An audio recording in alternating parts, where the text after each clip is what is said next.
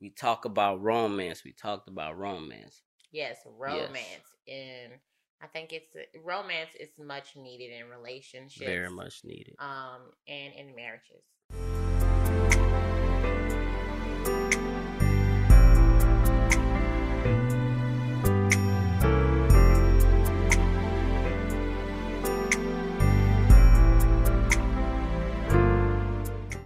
Welcome to another episode of the Love, Vows, and God podcast. I am Chris. And I am Brittany Allen. How y'all doing out there today? I hope y'all having a good day. Yeah. We had a real busy day today. And it's good. It's good to be busy sometimes. Yes. We were asked to be on a panel today for the singles ministry at our church, Elevate Baton Rouge, okay? We at Elevate, yeah. Okay? And it was entitled, What's Love Got to Do with It? So there were some married panelists. We were amongst one of them. We had Apostle Keith and Lady T, our first lady, and we had Sister Brenda Bolden and her husband, Mr. Bolden. It was just so awesome to garner all that wisdom from the seasoned marriages, because for us, even though we were on a panel, hearing their stories, hearing them talk about their love and all the questions that were posed, I think it was a blessing to us as well, because I think Lady T and Apostle Keith are 20 plus years in, and Minister Bolden and her husband 40 years, you guys. And guess what? They are still in love, and they are still going strong, and the romance is still there. Because baby, let me tell you, I saw Lady T and Apostle Keith just rubbing on each other's legs, holding hands, and then after I saw Minister Brenda Bolden and her husband like embracing each other in love, and it just was awesome, because I'm just like, okay, yes, that's it, still in love, still get those butterflies, still, I love it. I love to see it. What about you? Yeah, it's a great experience in seeing love, especially when you're older. Mm-hmm. You would think that a lot of that would die down as you get older, and the romance will go away. But you have to be close to Christ, I would think. Yeah, you would in have order for you to keep that flame, that spark. lit. Yeah. Because when I tell you, they look at each other like newlyweds, they still do. And I'm just like, oh gosh, I want us, God willing, God keep us here 40 years, 20 years later, 40 years later, that, I'm still looking at him and even more in love than when we first met, because I love him. You love me? I love you. Love you. And for us, I guess that's why we garnered the topic today on romance and what possibly romance may mean to you. For me, I'm a little bit more romantic than my husband. Yeah. And I think for me, it's because I literally grew up seeing it so much. Like my dad, literally, just because flowers, just because gifts, he is very hands-on. They used to be like touching each other, kissing on each other, and I used to be like, ew, But as I got older, I'm like, okay, I get it, because I love that. Like, I love PDA, I love public affection. He don't, and I'm learning to understand that our love languages are different, right? So for his love language, he handles, the bills and the finances, him taking care of family. For him, that's how he shows his love. He displays his love, right? But for me, I love the affection. I'm not really too big on gifts, but if you get me some gifts, like I think I told him, I said, I don't like flowers. I'm not a flower girl. And then I went in the store and I said, babe, oh my gosh, I don't know what it was. It was just, they were so pretty. They were hydrangeas, and there were roses, and there were, cherry blossom and they were so pretty, and they smelled so good, and I was just like, babe, I think I'm starting to like flowers. And he says, the flowers die, and I'm just like, yeah, that was a bad response. Bad response in the moment. Like, the best response is either say nothing or be like, oh really, babe? Killed the mood. So for me, we working on that department for him, the romance department. Like he's not the, like, you know how some people just spur of the moment, like he not there. I guess it go with my personality somewhat, because I don't really talk much. Yeah, he's very introverted. I'm an introvert. She's an extrovert. Bubbly out there. So yeah, but through prayer, and I will get there. Yeah, because I want to give her what she desires, because that's my desire is to give her what she desires. Right. And it's only right and it's only fitting, because I want the same thing in return. Right. I mean, we could be laying down in the bed and she just look at me and stare at me. I'll be like, nah, I really like it. I may not look at it as like she's being romantic, but that's just her personality. She has a very bubbly personality, and it also goes over to the kids too, as far as like showing them love and everything, and I do that as well with the kids too.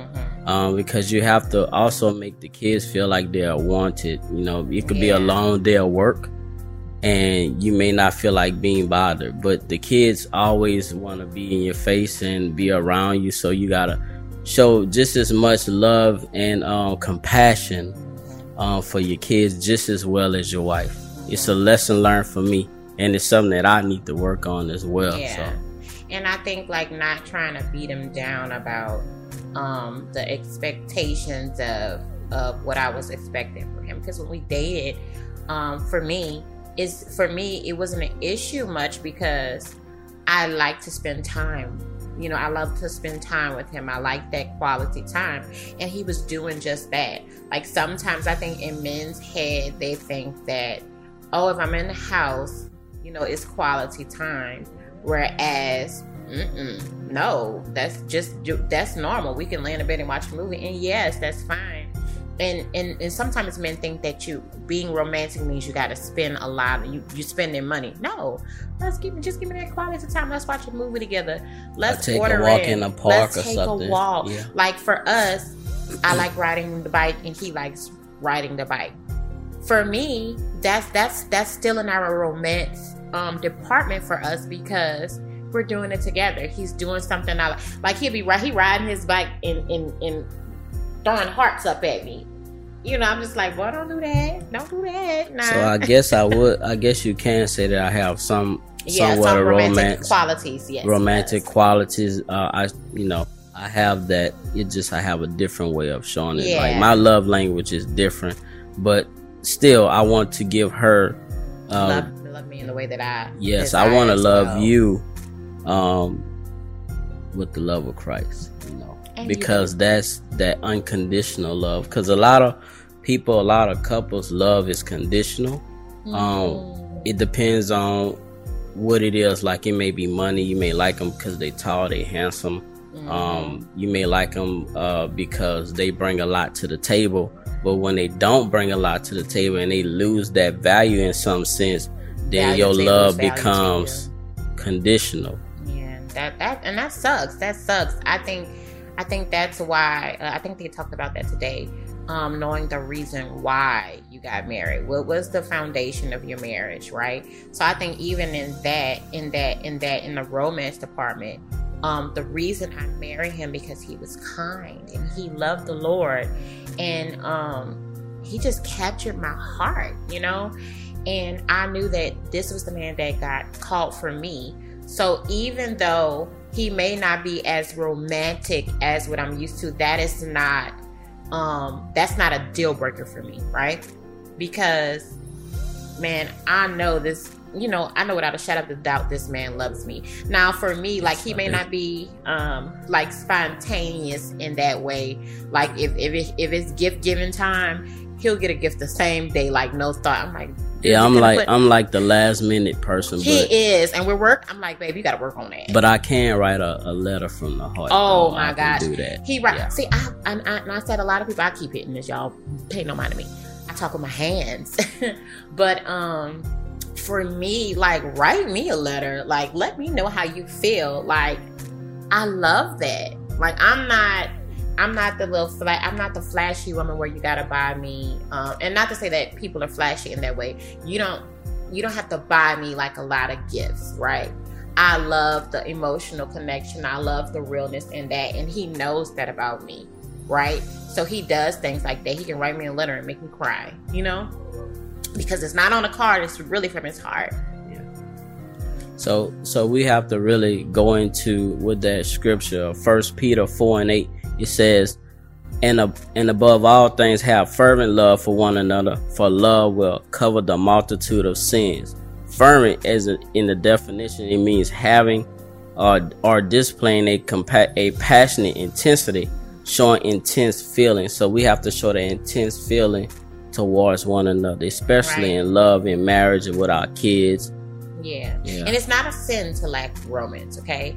That's just something I think you work towards in a marriage with each other, right? Yeah. But again, like he said, on the definition of that, it's those strong emotions. When you love somebody, you just want to be able to express it, right? In whichever way that you express, you know, your love and your affection. He doesn't like PDA. I think he feels like it's like showing off or something. For me, I'm like, I don't care who watches. Can you explain what PDA is? It's touching in public. Because I feel like it's like, man, he's showing off. They acting or something. And it really don't be that case. That just some people just like that. But for me, I guess it's more of a providing type thing. Like, I like to be able to provide and let her know that, hey, I got you. And see, that goes back to me saying, like, for me, it's parent. I saw my parents in that, like, I saw the romance there, the fire and desire for each other, right? So it was normal for me. When he grew up, he saw his dad as just that, the provider, not the romantic type, right? He's not romantic. So because he didn't see that, it wasn't a thing to do, right? He didn't grow up seeing that. It wasn't a thing to do because he didn't see that. For me, I saw it, and I'm just like, oh, I like that kind of stuff. I run your bubble bath and put some flowers up in there because that's just, you know, it's just in me. And I'm really glad you did see that growing up. Yeah. Because it's teaching me to get better in that area of my life. And I definitely want to please you as well and please God more. Because I know if I please God more, he's going to give me all of them additional aspirations for me to show you. Yeah. You know? So I'm just growing in that area and continuing to grow in the area. And I mean, life is about change. Yeah. And growing together. And growing. So if it's not growing, it's dying. Yep, that's what the Apostle Keith said. If you're not growing, if it's not growing, it's dying. And we don't want to die. We don't want to die, you know. We don't want our love for each other to die. So we want to keep that fire lit and that sparkle. Yes. So how do people keep that spark alive? What kind of things can people do together to keep that spark alive? Well, the main thing is spend time in prayer. Okay. Praying. Okay. Churchy. Also, for the non-churchy, for the most part, it's just keeping that connection, communication. Just rub my back, caress me. You know, if you're married, look, we talking about the married folks now. We ain't talking about the engaged and not married. If you're married and you want to keep that spark alive, okay, rub them feet. Rub that back. Get some massage your oils, okay? Kiss me. You know, I like that. Touch me. Rub on me. You know, I like that. You know, do that for her. Make her feel special. Make her, even if it's short text, I do that. He does it to me as well. You probably saw the video. If you saw the video he had sent me of him blowing kisses to me saying I love you. You know, it keeps the spark alive.